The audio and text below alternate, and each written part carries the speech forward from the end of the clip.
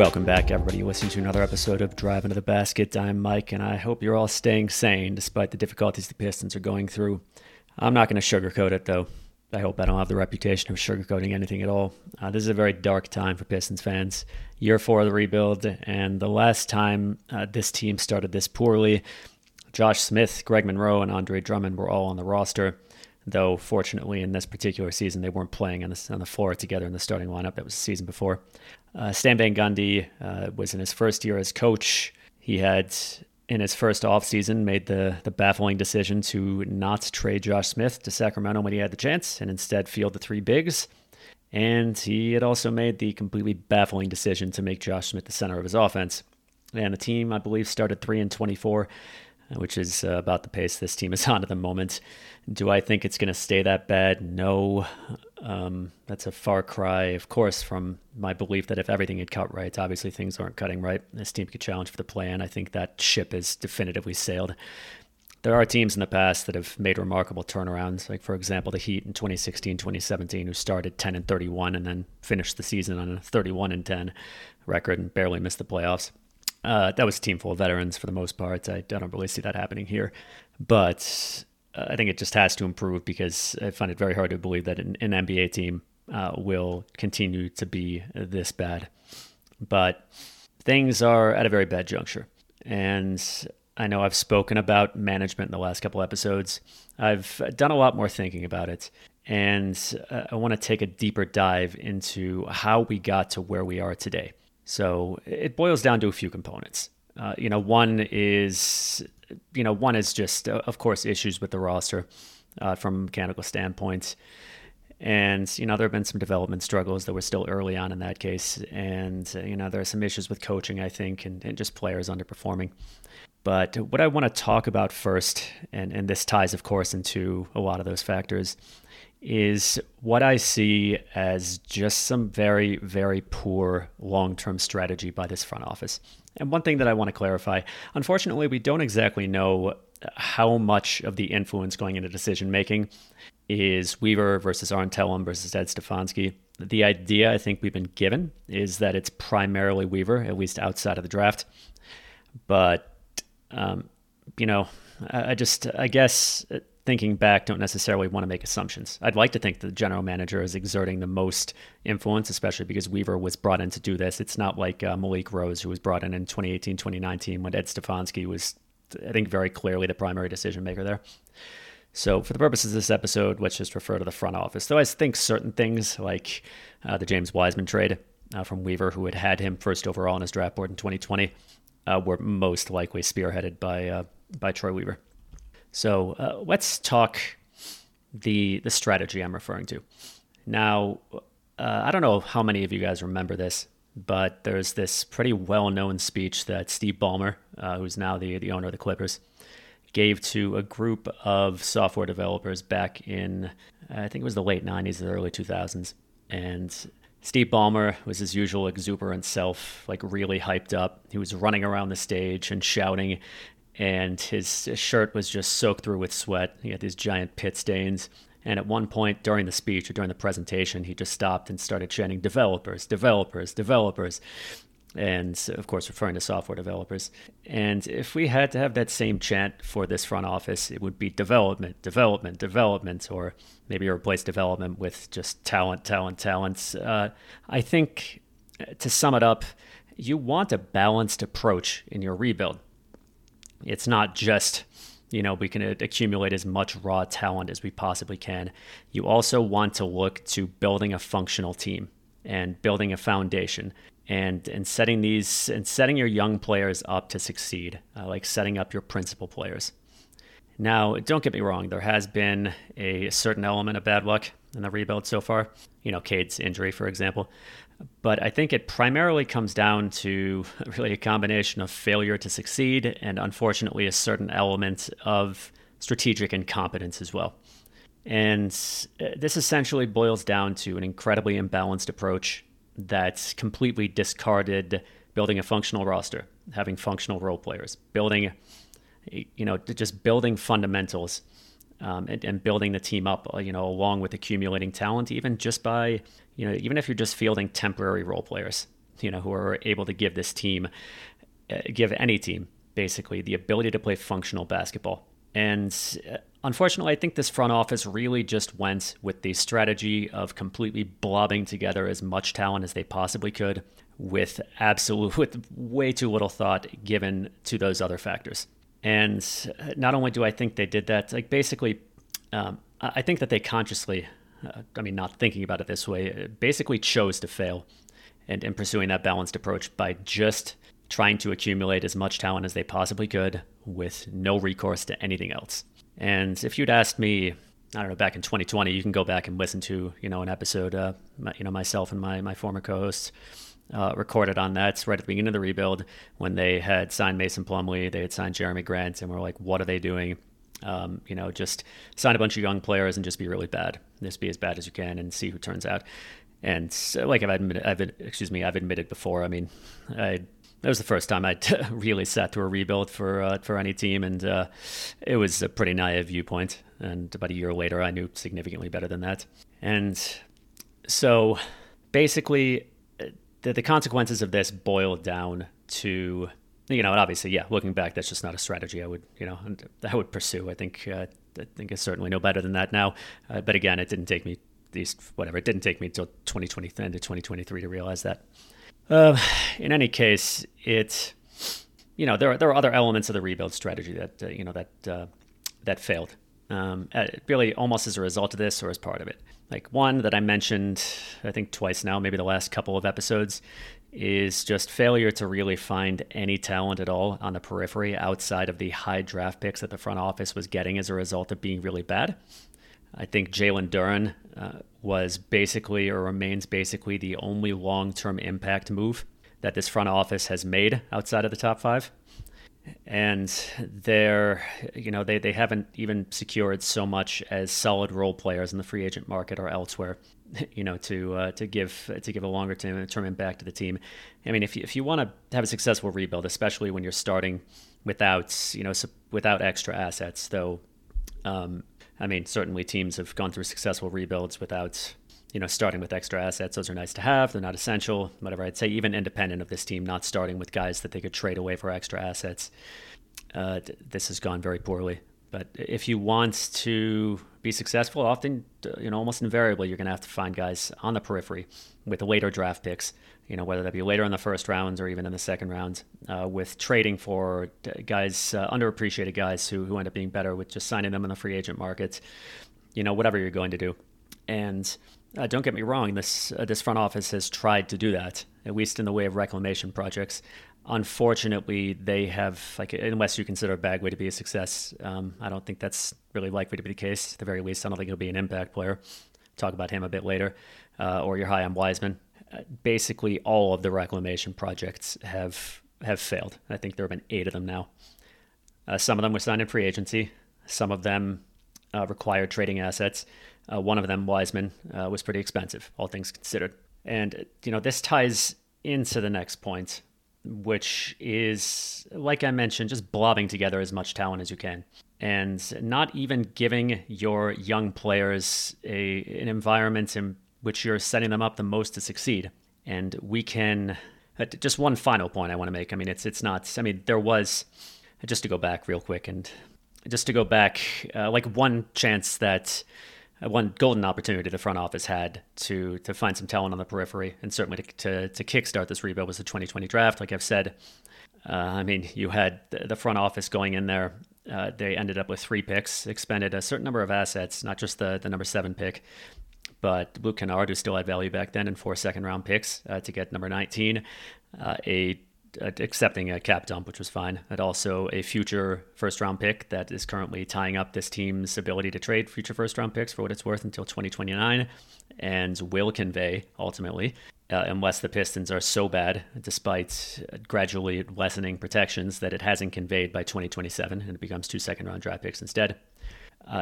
And they came in, they came out of that draft ultimately, once Saddiq Bey was traded, with a bust at number 7, a reclamation project center at number 19, and a bench big in Isaiah Stewart at number 16. And they even went into that draft with a very safe choice approach.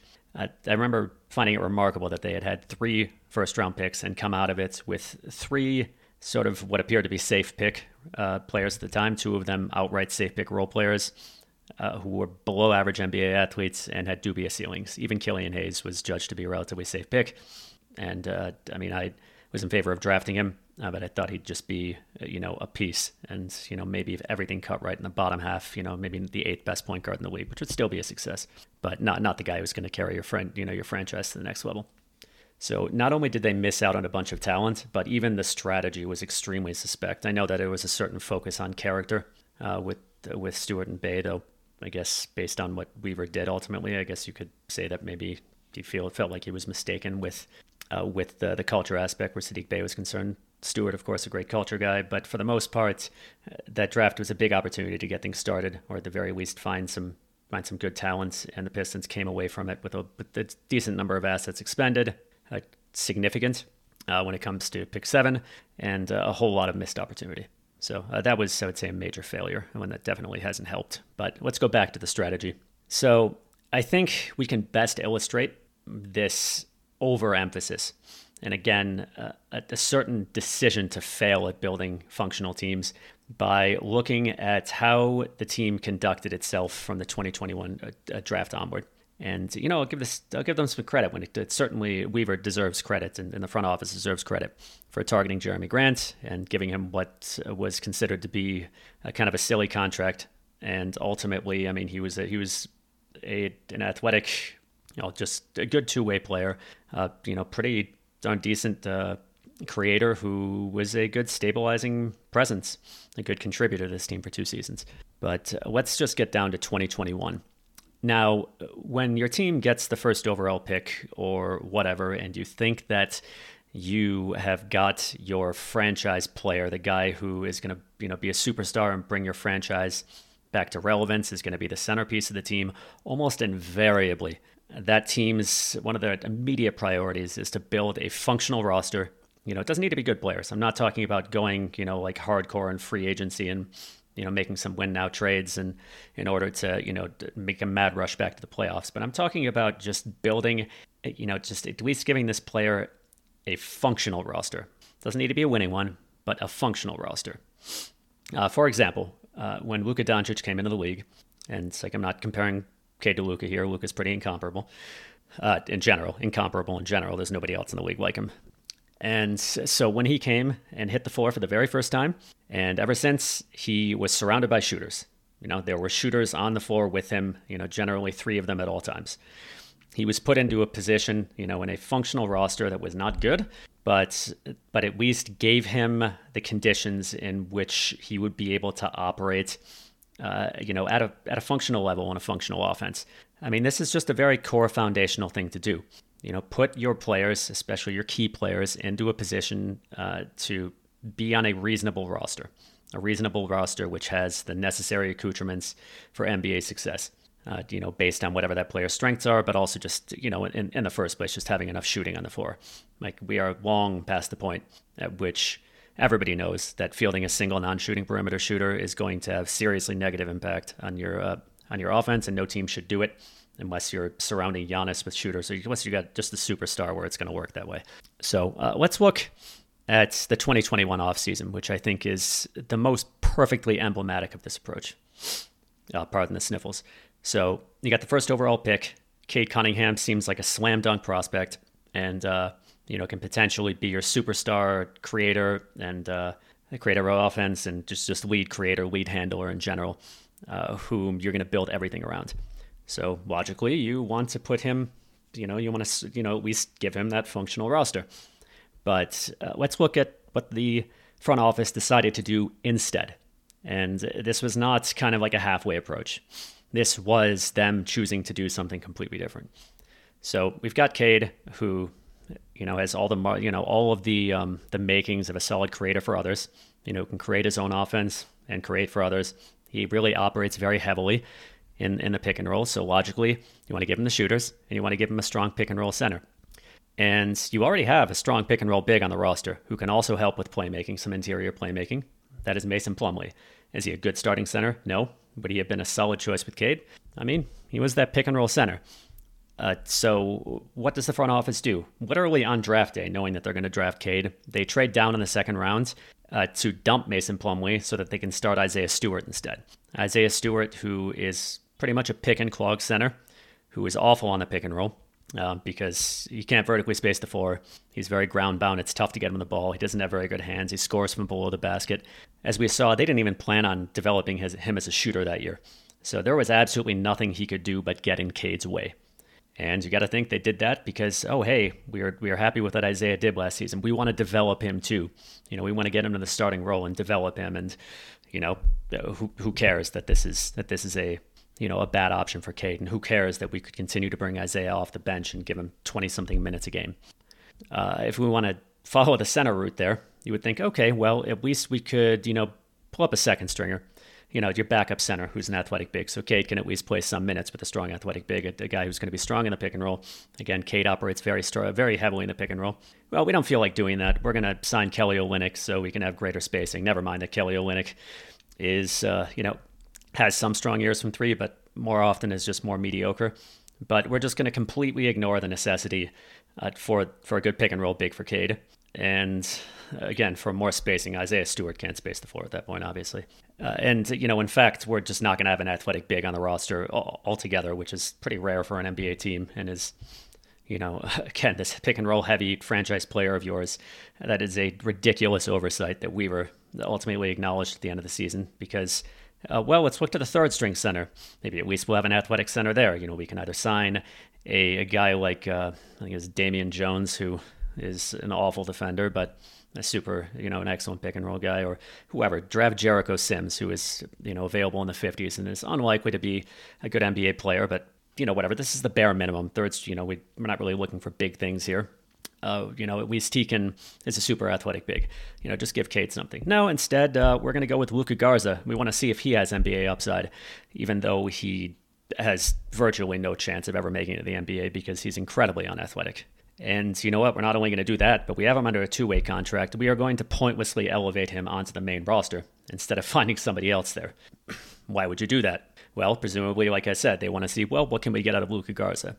And who cares, I guess, about putting together not only a functional team, but building a little bit around our franchise player here and giving him, putting him in position to succeed.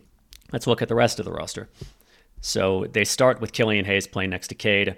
It makes sense. They want to see if, their two recent high draft picks can play together. I think the chances, and I've got to think that they realize this, of the two of them actually working together were extremely low. They both operate heavily on the ball. Neither one of them is particularly athletic, which is kind of an issue if you want to have that's the lesser concern. But if you want to have the least athletic backcourt in the league, by a wide margin, with Killian being well below average and Cade being average at best.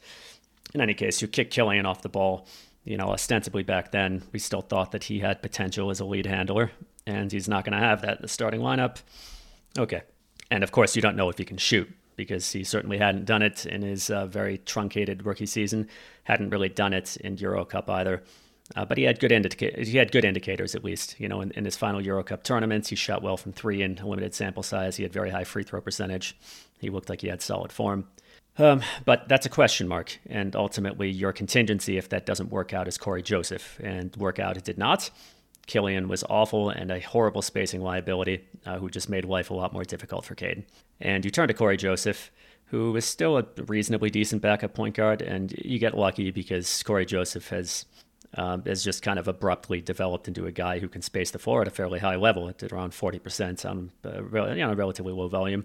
And, so basically, Cade's partner in the backcourt is maybe a slightly below average below average point guard. Corey Joseph's like 6'2", but I've always said Kojo got a bad rap. He did exactly what the team asked of him. He's a great locker room guy. And next to Cade, at least he provided a guy who can handle the ball a little bit and could space the floor.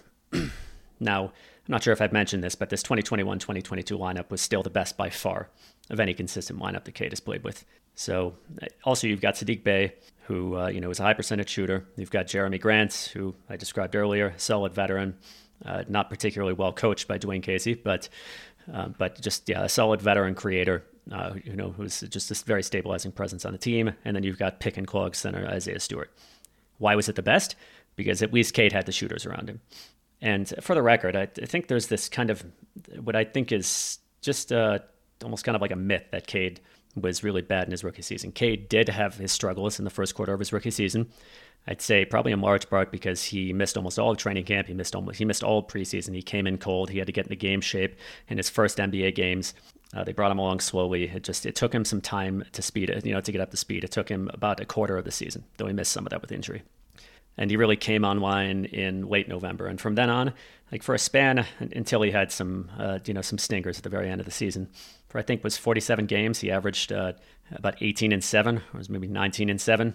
Not great efficiency, but I think 52-ish% true shooting, which is not bad for a rookie who comes in, and especially with Jeremy Grant's injury, is playing the majority of his season as the lead handler and lead creator for a bad team, and one without Grant that had bad spacing in the starting lineup and had bad spacing overall because, again, the front office didn't really do its job in this situation or focus too much on blobbing talent. No athletic bigs until Marvin Bagley. So Cade was not bad as a rookie. And I mean, he showed a lot of potential in that season. But yeah, this was his best starting lineup.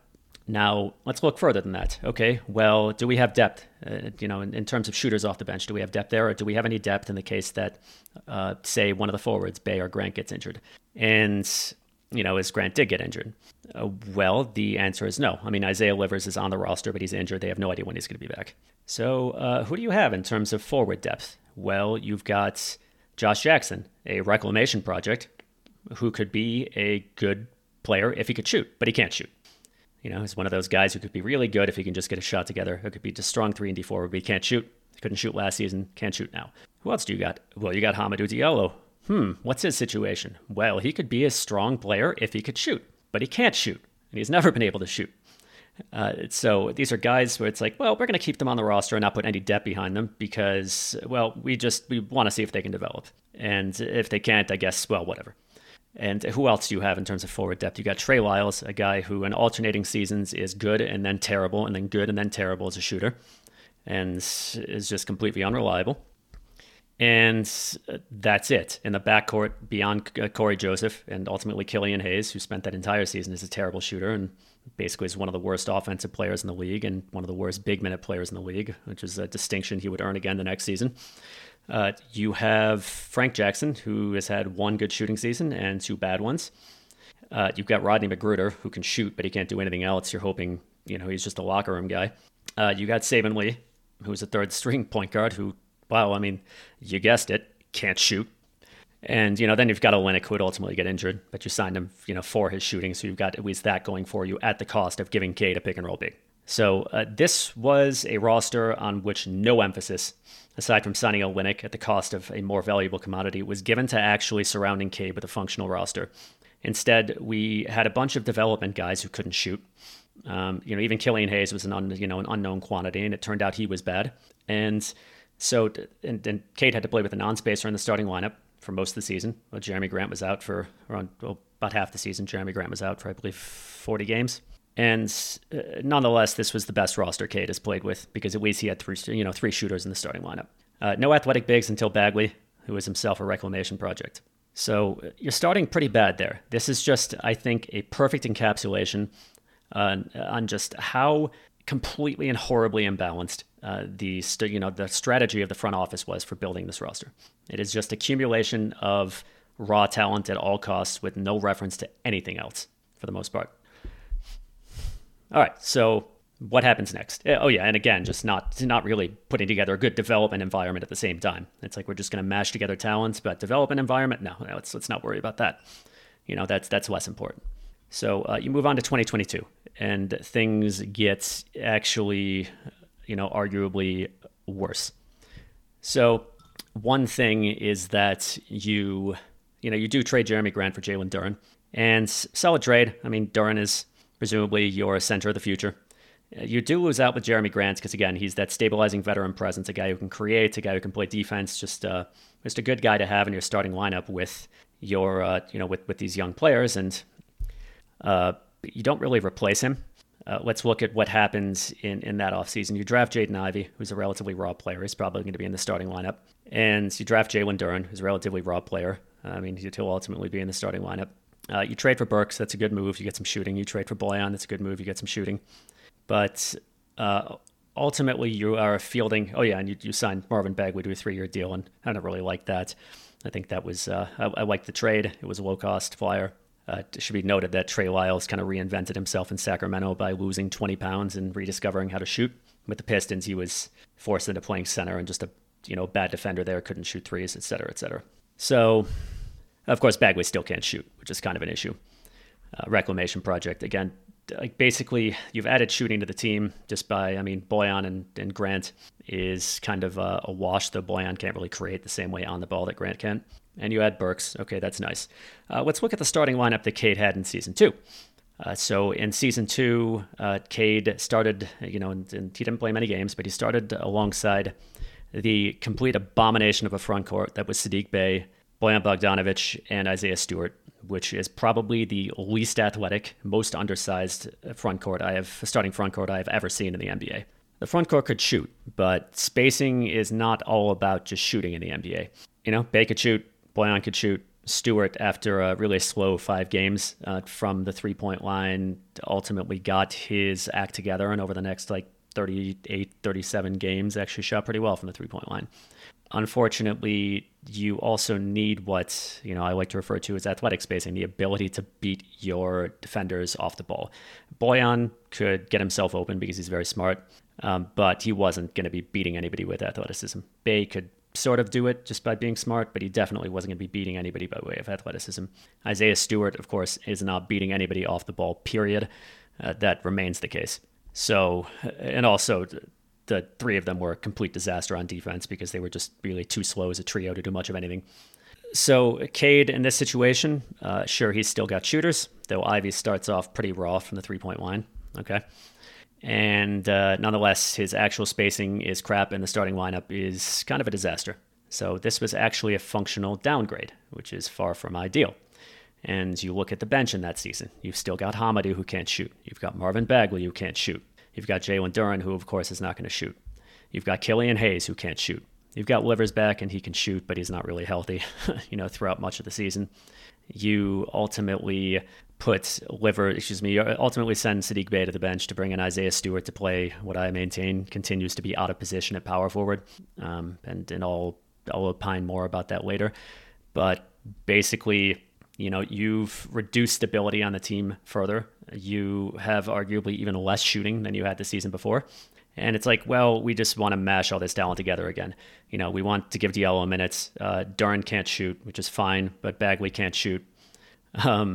Killian Hayes can't shoot, and we're going to have to play Kojo in minutes again, ultimately, after Cade ultimately gets injured. But it's yet another team that is not a functional roster. The Pistons add some guys, they replace Grant with Bojan, you add Burks, but it is still not really a functional team. And then it arguably takes an even further dive in Season 3. I don't have an issue with the Ausar pick. I think it was the rational pick and really the most reasonable pick to make at the time. He's got high defensive upside, without a doubt, great defensive upside. He's a strong rebounder. He is a good connected passer. He's an incredibly hard worker, smart player. I really like Ausar. He is, however, probably in the 0th percentile as a half-court scorer. And what did the front office do this season to kind of account for that? And it's there are only so many guys you can really develop at the same time. You can ameliorate this by playing Ausar in lesser minutes. So what does the front office do? It's well, you have 2 tests this last summer. You could ideally sign some solid role players who are actually going to be with this team on the longer term and can provide, that would be great in general, even if that means trading Bojan, which I've gone on record, and I think he's going to be valuable to the team this year. But you can he's not going to be with the team in the long term. You can sign some longer term guys, even if they're just peripheral role players, you can at least accumulate some depth so that we can be sure of fielding a functional team. And however, that was apparently a little bit too much to ask. If you look at forward, sure, you've got Bojan, you've got Isaiah Stewart, who, if we want to talk a functional roster, is, in my opinion, more or less dead weight at power forward. And I really resent Troy Weaver's, or whoever it is, their apparent obsession with playing him at power forward, despite him having shortcomings on the athletic side of things that are major problems and are completely insurmountable. most notably him being incredibly slow for the position, such that he's never going to beat his man off the ball. He's only open if the defense decides to leave him wide open. Otherwise, they don't really need to have to worry about him moving, let alone beating somebody off the dribble in a way that's extremely helpful, to do it at least a basic level in order to, get the defense moving and give yourself more options for wrong footing it. Like basically, even if he's hitting his threes, I'd say he's pretty much dead weight or a minus either way, unless he's got like an incredibly advantageous matchup and can just bully somebody physically. Though even then, he's got such a poor handle that he's likely to face issues with losing the ball when he tries to back his way to the basket. So, if you want to just look at the starting lineup, you're starting with Isaiah Stewart there. So I wouldn't necessarily call him forward depth because I don't think he should be playing forward. I think he's a bench center. Now, Bojan is injured. Nobody sees that coming. Livers gets injured. Maybe you want to see that coming a little bit. But do you want to sign a depth forward? I mean, you've blown a lot of your cap space in the offseason by acquiring Joe Harris, along with some very modest draft compensation, half of which you send over to Washington to trade for Monte Morris, which I think was a good trade, though I'll get into that very, very shortly. Joe Harris is not your forward depth. Joe Harris, you should know, if you're the front office from watching him the previous season and from previously in his career, that he used to be an elite shooter. Even then, he was not the fastest by any means. He just had 2 ankle surgeries. You look at his performance in the season before, he is completely and utterly washed at the NBA level because he is now far too slow to play NBA basketball in today's league, maybe a decade ago, but not today. Now, could you just go out and find like a decent depth forward? No, apparently that's too much to ask. You look, for example, if we want to talk about fielding a functional roster. Oh, well, real quick, obviously the big issue here is that this creates the conditions necessary for Ausar Thompson to have to play big minutes. We know from Monty Williams that he was not going to start, originally, if Bojan had been healthy, which I think makes perfect sense because, like I said, Ausar, great contributions on defense, great contributions on the boards, super hard worker, great in transition. And the idea, and I mean, if he can improve upon this, basically his half-court scoring is absolutely and utterly terrible. And the front office knew this coming in. This is not a knock on Ausar. He's just very, very bad in terms of half-court offense. He can't shoot. He's coming in from overtime elite, where as against much, much easier opposition, he was effectively a zero-level creator and very inefficient in the half-court. So, despite his contributions elsewhere, everywhere else but scoring, he is a gaping hole on offense in the half court, and he is an enormous drain. And a player like that, again, you don't want to just mash all these guys together and just say, well, we want to develop him too, even though, didn't play him in big minutes. I know that was a necessity, but the conditions for him to even be playing there should never have existed in the first place. Just to repeat myself again, you want to have balance here. You want to be able to produce a coherent roster that can play coherent NBA basketball with the needs of today's NBA. And you want to have stabilizing presences, like enough solid role players that you can really keep a roster together. And again, you just got what you need. And you also have the ideal development environment for your players. Now, because the front office chose not to get that forward depth, Ausar ended up forced into big minutes. Ausar, who is playing alongside Isaiah Stewart, who is probably, who in terms of big minutes starting power forwards is the worst in the league right now. Again, Isaiah, I think, is being done dirty, basically, or at the very least, I don't think it's his fault. He's not fit to play big minutes at power forward and anything but mismatches, even then, spot minutes at power forward. So, I mean, Ausar, you're not worrying about putting in a position to succeed because he's just got a long way to go on offense. And if he can get there as a shooter, then, like I've said, he's got very, very high upside and just in terms of his ability to contribute and can start on a championship team. And if he can get his off-the-dribble offense together, improve his handle, he's, potential all-star upside. But he's not there yet. He's coming in incredibly raw. So you want to talk about Cade, for example. Now you're absolutely not putting him in a position to succeed because you are starting him with just a power forward who can shoot but not really space the floor, a small forward who is one of the worst in the league at half-court offense. I should mention, Ausar Thompson, you look at his stats, of all players who've attempted 30 or more threes, he is the worst in the league in terms of percentage by 7%. He's shooting, I think, 13% from three right now, and is just happily left open for obvious reasons. And cuts are nowhere near enough to compensate for that. He's good at that, but that's something that NBA defenses are very good at defending. His man being sagged off makes it that much easier, and et cetera, et cetera. It's a low-volume source of offense. I've talked about this before. Sorry, I digress. And, I mean, we can get a little bit into the lineup decisions here, Monte Morris, who probably would have started while Monty was doing his thing, whatever it was with Dwayne Casey. Excuse me, not with Dwayne Casey, with Jaden Ivey, who I think, who knows? Maybe Monty's tough love helped him. Maybe this is just correlation does not equal causation. And Ivey, who was very kind of excoriated his own defense in the offseason, said he was terrible, was just seeing some of the improvement you might just want to see and expect out of a second-year player. Whatever the case, so Monte Morris got injured. And this was a coaching decision, but this brings me back to the next unequivocal failure of this front office in the offseason. Killian Hayes has been terrible the last 2 seasons. You almost saw the front office being very ready to move on from him just by trading for a guy, Monte Morris, who was going to take his job. But they made no efforts whatsoever to find a third-string point guard. And that created the conditions for a single injury to make Killian to go into big minutes again when he is just completely and utterly unreliable to take on those minutes. And though he has improved from his previous 2 seasons, but starting at such a incredibly low point that he's still terrible. Still can't, and he's certainly completely incapable of being a lead guard because the guy can't penetrate at all. He's also a spacing liability, just treated like a joke by defenses everywhere.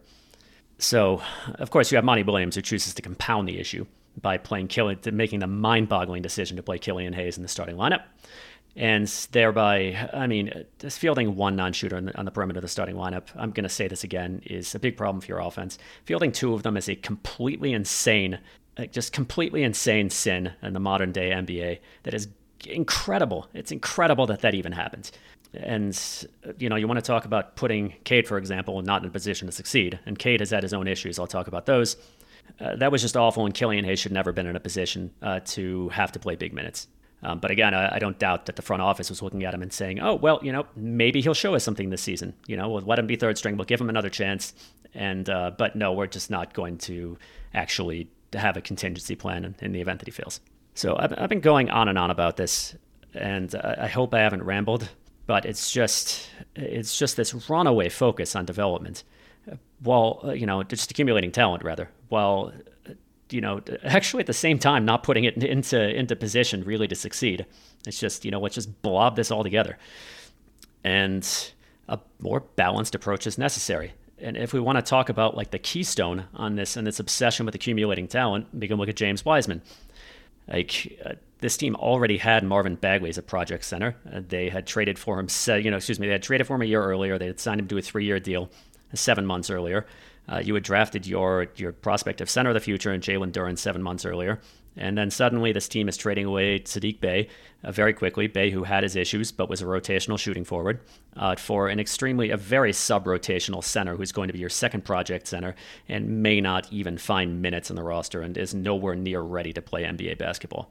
And this one, I would say pretty conclusively, was Troy Weaver, who, this is a little bit frightening, had Wiseman at the top of his 2020 draft board, which means, my goodness, does that mean if the Pistons had picked number 1, that Wiseman would have been the choice over Anthony Edwards, over even LaMelo Ball? I mean, that's scary. And I think that Bey was traded, that it happened so suddenly because Weaver had an opportunity to acquire Wiseman. And it's like, well, he's potential talent. Let's go out and get him. And this trade was more costly. Again, trading away Saddiq Bey, you could have kept him. He may have wanted an extension and in the high teens per year, but he was not a free agent this last summer. Atlanta kept him. They didn't extend him. So it's just gone way too far. And again, I think that the front office almost willingly failed to pursue a balanced approach.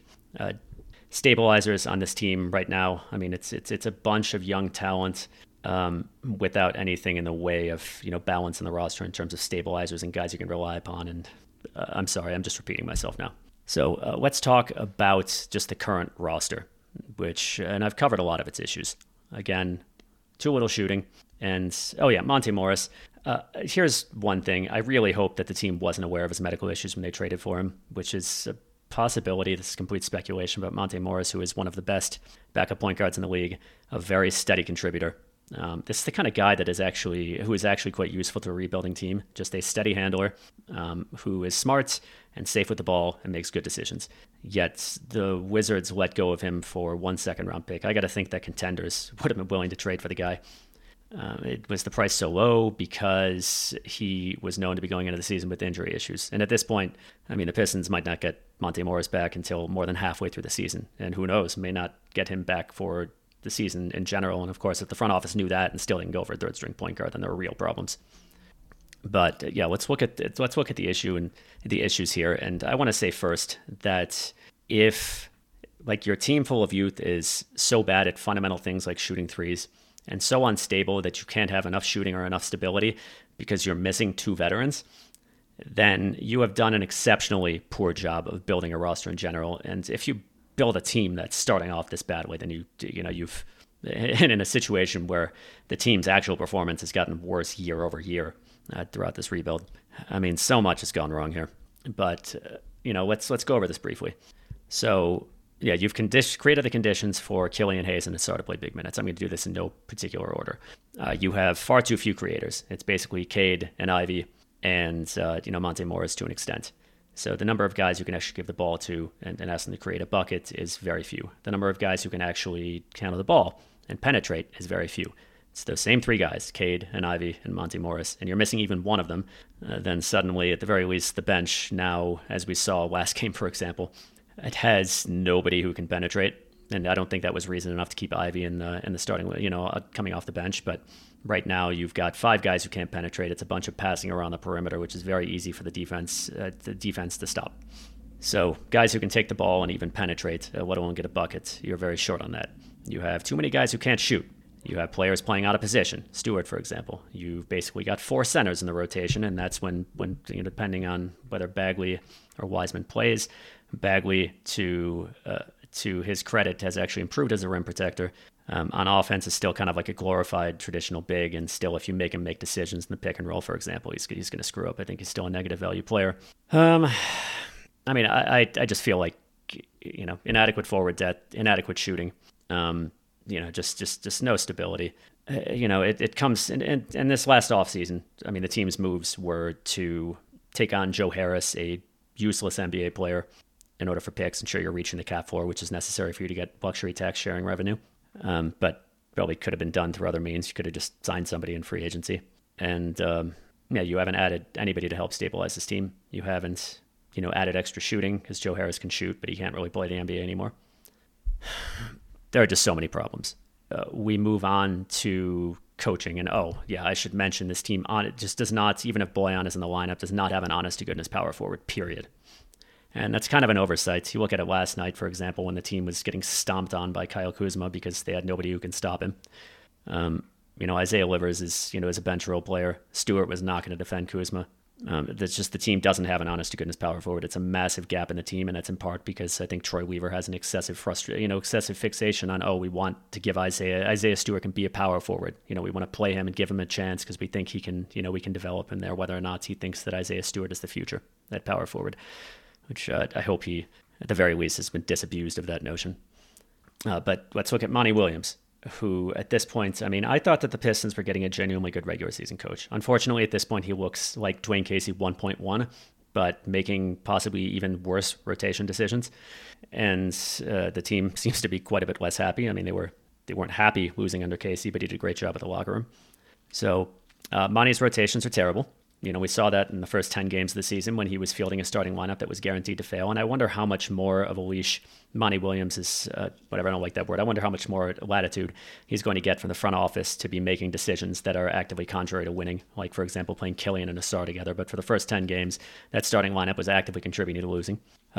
He gives Ivy way too little priority. Ivy only gets to handle the ball if the play breaks down. He rides Cade constantly. Like this vaunted half a second possession offense. Obviously, it's not as simple as that. You're always going to have your lead handler who's going to spend time on the ball. But it's basically, KB wants you to initiate on every play. Ivy, who has done quite well when he's actually gotten to handle the ball, doesn't really get to do it all that much. Just like the awful bench lineups, the unnecessary platoon swaps.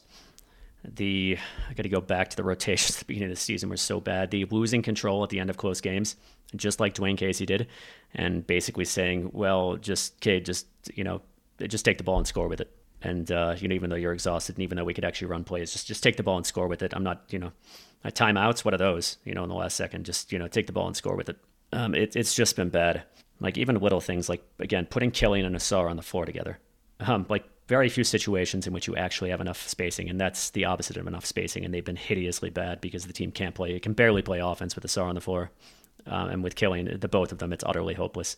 And in the defense, I want to mention about Ausar's defense, which has been excellent. It is very difficult in today's NBA for an individual, for a perimeter defender to have an enormous impact on defense.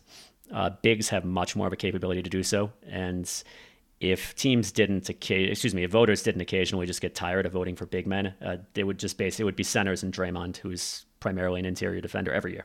Like occasionally they just get bored, and you see somebody like Marcus Smart win Defensive Player of the Year, much like back in 2006, voters I think were just bored voting for LeBron, and so Derrick Rose won the MVP. He was maybe the third best player in the league that year. So Ausar's defense is very good, but the actual impact it's going to have is significantly less than what he costs on offense. So, this is small stuff, and it's like, why are you, maybe you need Ausar on the floor to guard Kyle Kuzma when he's going nuclear. Why are you putting Stanley and Mude in to guard him? Just the offense is very simple-minded. Like, if we go back in this checklist for Casey, simple-minded offense, failure to adapt, losing control of games and late in the game, losing control of the offense. Your rotations are poor. It's scary. It's scary. This guy is signed for 6 years at a high salary. I'm really fervently hoping that we see better. But Monty Williams has contributed actively to losing. 100% with his early rotations in that starting lineup, 100% contribute to losing, and I don't doubt that he knew that. And even after that, his coaching has not been clever. His coaching has been below average. So that is scary. So what do we do from here? How can things improve? Getting Bojan back will help. Monty Morris, who knows when he gets back, and we're going to be subjected to minutes for Killian until then. Killian, whom I think is still injured. He sprained his shooting shoulder, and he's barely been shooting at all since he came back. I think they're playing him injured because there was such a failure in securing enough guard depth that they have to play Killian Hayes injured, just because Monte Morris is out. Killian is really just the draft punishment that keeps on giving. It's not just that he was a complete bust with a number 7 pick, not just that he was picked before much better players. It's that Pistons fans just continue to be subjected to watching him play and watching him do terrible on the court. It's kind of excruciating.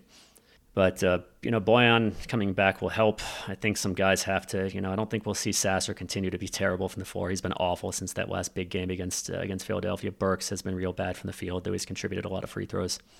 Hopefully continue to see Cade improve, see Ivy get more usage, see Livers hopefully shoot better. And, I'd like to see a very different starting lineup when Bojan is back, assuming Livers can get it together as a shooter and we know he's a good shooter. I'd love to see the starting lineup be Cade, Ivy, Livers, Bojan, probably Livers a power forward, and Duren, just so we can run a functional offense. It's just such an important thing. Livers is a solid enough defender. Duren's had his issues. Duren is still pretty raw. But Ivy's made some strides, but Duren's decent. Cade hopefully can get back to being a decent defender. But don't underestimate the impact of having success on one side of the floor. You have success on offense. These guys should always be fully motivated, but that can really get you going on the other end. But I think things will have to improve just because I don't think the team can continue. I think it's the likelihood of them continuing to play at this terrible level is just inherently low. How much can they improve? Who knows? Is a trade coming? This team doesn't have many trade assets, and I don't think it really makes sense to, unless it's a move that's really going to help you going into the future. And you're not just going to burn pointless years in the player's contract, and you're not trading away a pick and a swap in 2029 and 2030 just to make your team, at least this season, just move from really bad to below average, which is more or less what anything beyond a spectacular trade that the Pistons really get the better of is going to do. And I don't know how they would do that because that's all the draft stock they have to offer, and I don't think they're going to trade away any of the team's principal players. So I think it'll improve. But this hurts. This season really hurts, and this is just pure hope talking. Maybe this team will really improve and get it together. I don't want to say it's not going to happen, but you know what? Regardless of how very painful this season has started out, and very discouraging and very deflating this season has started out, we still got plenty of season left. There are more than 60 games remaining.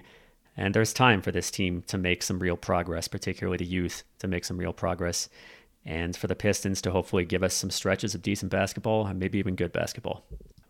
Okay, I'm going to finish off the episode as usual with some listener submitted topics. And like I've said many times, I really appreciate hearing from you guys, whether it's topic ideas or feedback or really anything.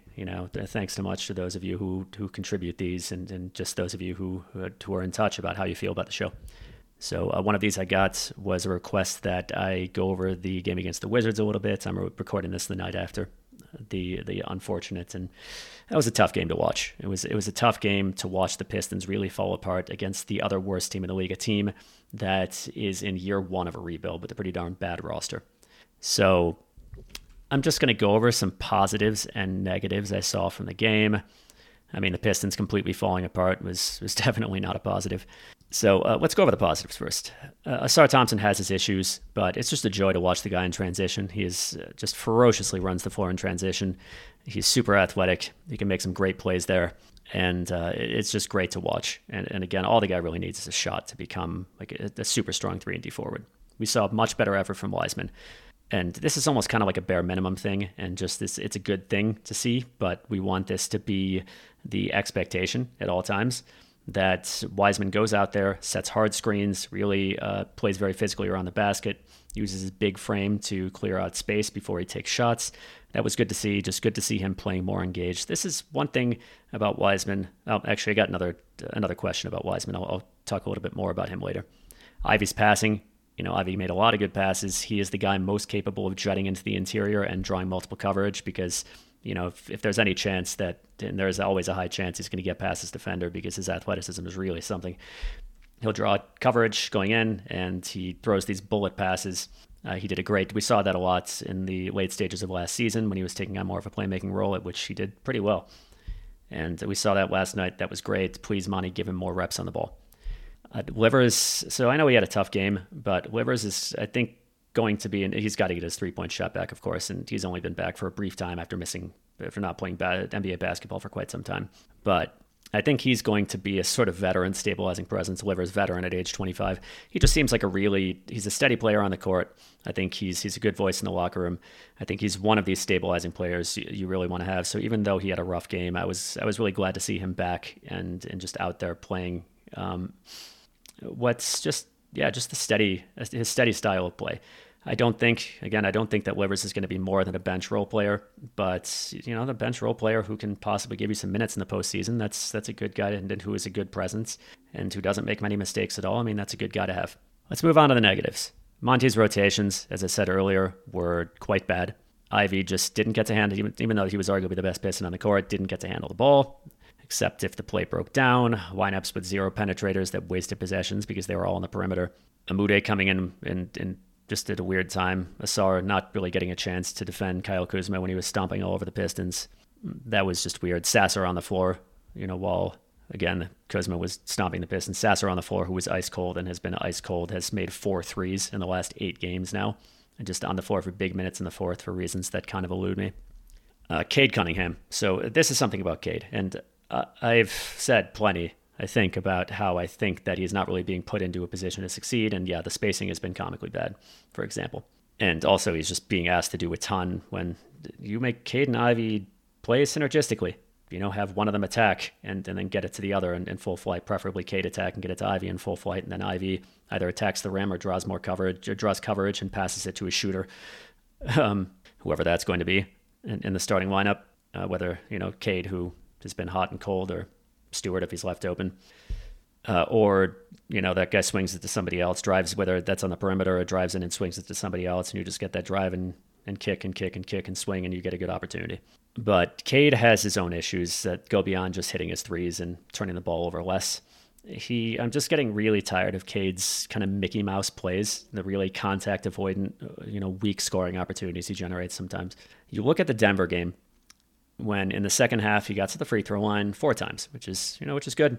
And 8 free throws and a half, that's good. He did so by going up the middle, and he's not a burst player. He's a smarts player. He goes around the pick and roll, around a pick, and like we saw in his rookie year and last year as well, he slows down, he gets the defender on his back while he makes a decision. And his best bet is to do that and just go straight up the middle. If he decides he's going to try to score at the basket, whether it's making a pass out of that position or actually trying to score, go right up the middle, get in the middle of traffic, which is kind of a little more difficult to do with this spacing, but he can do it. Use his strength to absorb contact, absorb contact. And if you are going up and elevating at the basket with like 4 guys around you, you're going to get a call a lot of the time. Or if you're approaching from the side of the basket, go right at the guy, slow it down so the ref can see it really well and make the right decision. Don't just jump into the guy when he's going straight up and contesting the shot in a way that's not going to get you a foul. So what Cade does a lot of the time instead, he curls around to try to put the ball off the backboard, like the outer part of the, from basically fading away from the basket rather than just going straight at the rim. And this is a lower percentage opportunity. It's really because he's not the most bursty guy. Defenders can catch up to him. And he also just gets swatted a lot from the front because it's super predictable. These are weak scoring chances. This is Cade willingly taking weak scoring chances rather than honest to goodness attacking the basket. That's not enough. He can't do that. He will settle for weak floaters. He will settle for weak turnaround jumpers. He will just settle for jumpers in general. But if he can hit those at high percentage, great. He's never going to hit them at as high percentage as he will hit shots in the restricted area. He is settling for bad shots in basically, I don't know if it's contact avoidance so much, but he's not putting in the work. He is not going straight at his defender. He is not putting his body on the line. I don't know what the issue is, but these kind of weak shot attempts have to stop. He's got to show up to play, and sometimes he's not doing that on offense. Also, I mentioned his athleticism. He's slower than he was in his rookie season. Hopefully that doesn't last because Cade couldn't really afford to lose much athleticism. He wasn't the most bursty player in the first place, and if he's going to have trouble getting past anybody, that's a problem. Hopefully that'll resolve itself. Hopefully it's just continuing to get back into full game shape. But I was joking with somebody last night that I wonder if the doctors at Henry Ford Health Systems operated on his brain by accident, because he is just making mistakes that he did not make as a rookie. We are not seeing this cerebral floor general who sees several moves ahead and just makes smart passes, has very high basketball IQ, and is really smart on both ends. We're seeing a guy who is making all sorts of boneheaded plays on offense and falling asleep on defense. He had like 3 instances last night in which he just egregiously screwed up coverage off the ball. So I don't know what the problem is there. And I don't know how. Is it just going to go away? Is it a crisis of confidence? Why is that happening? And what can be done about it?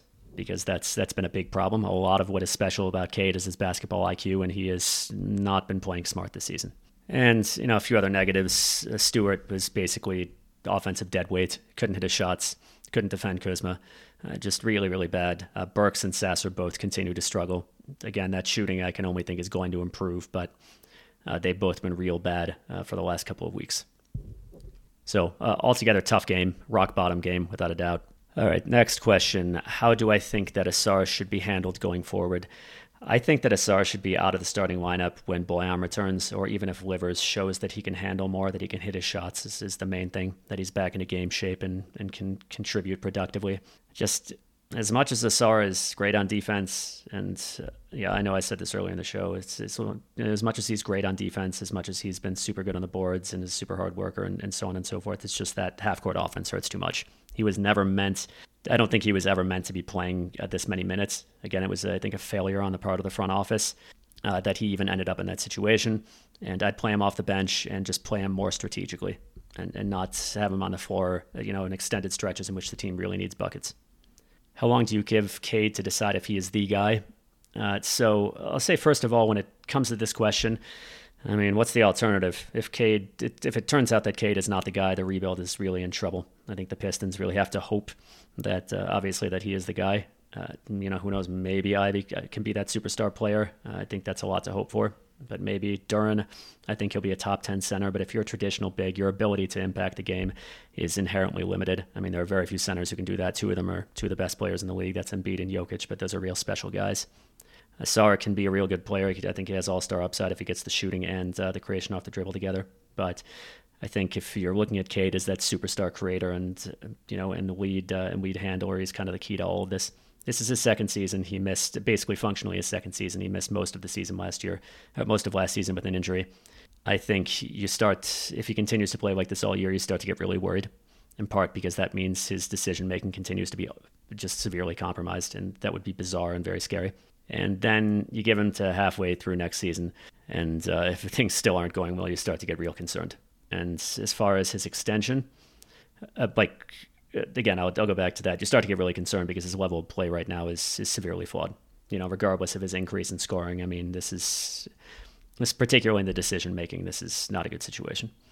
I do give him his max extension. If he continues to struggle like this all season, I'd be wary of doing so. Fortunately, I don't think Cade is the sort of baby like DeAndre Ayton who's going to say, well, you give me my max extension or I'm going to hate you forever. But we'll cross that bridge when we come to it.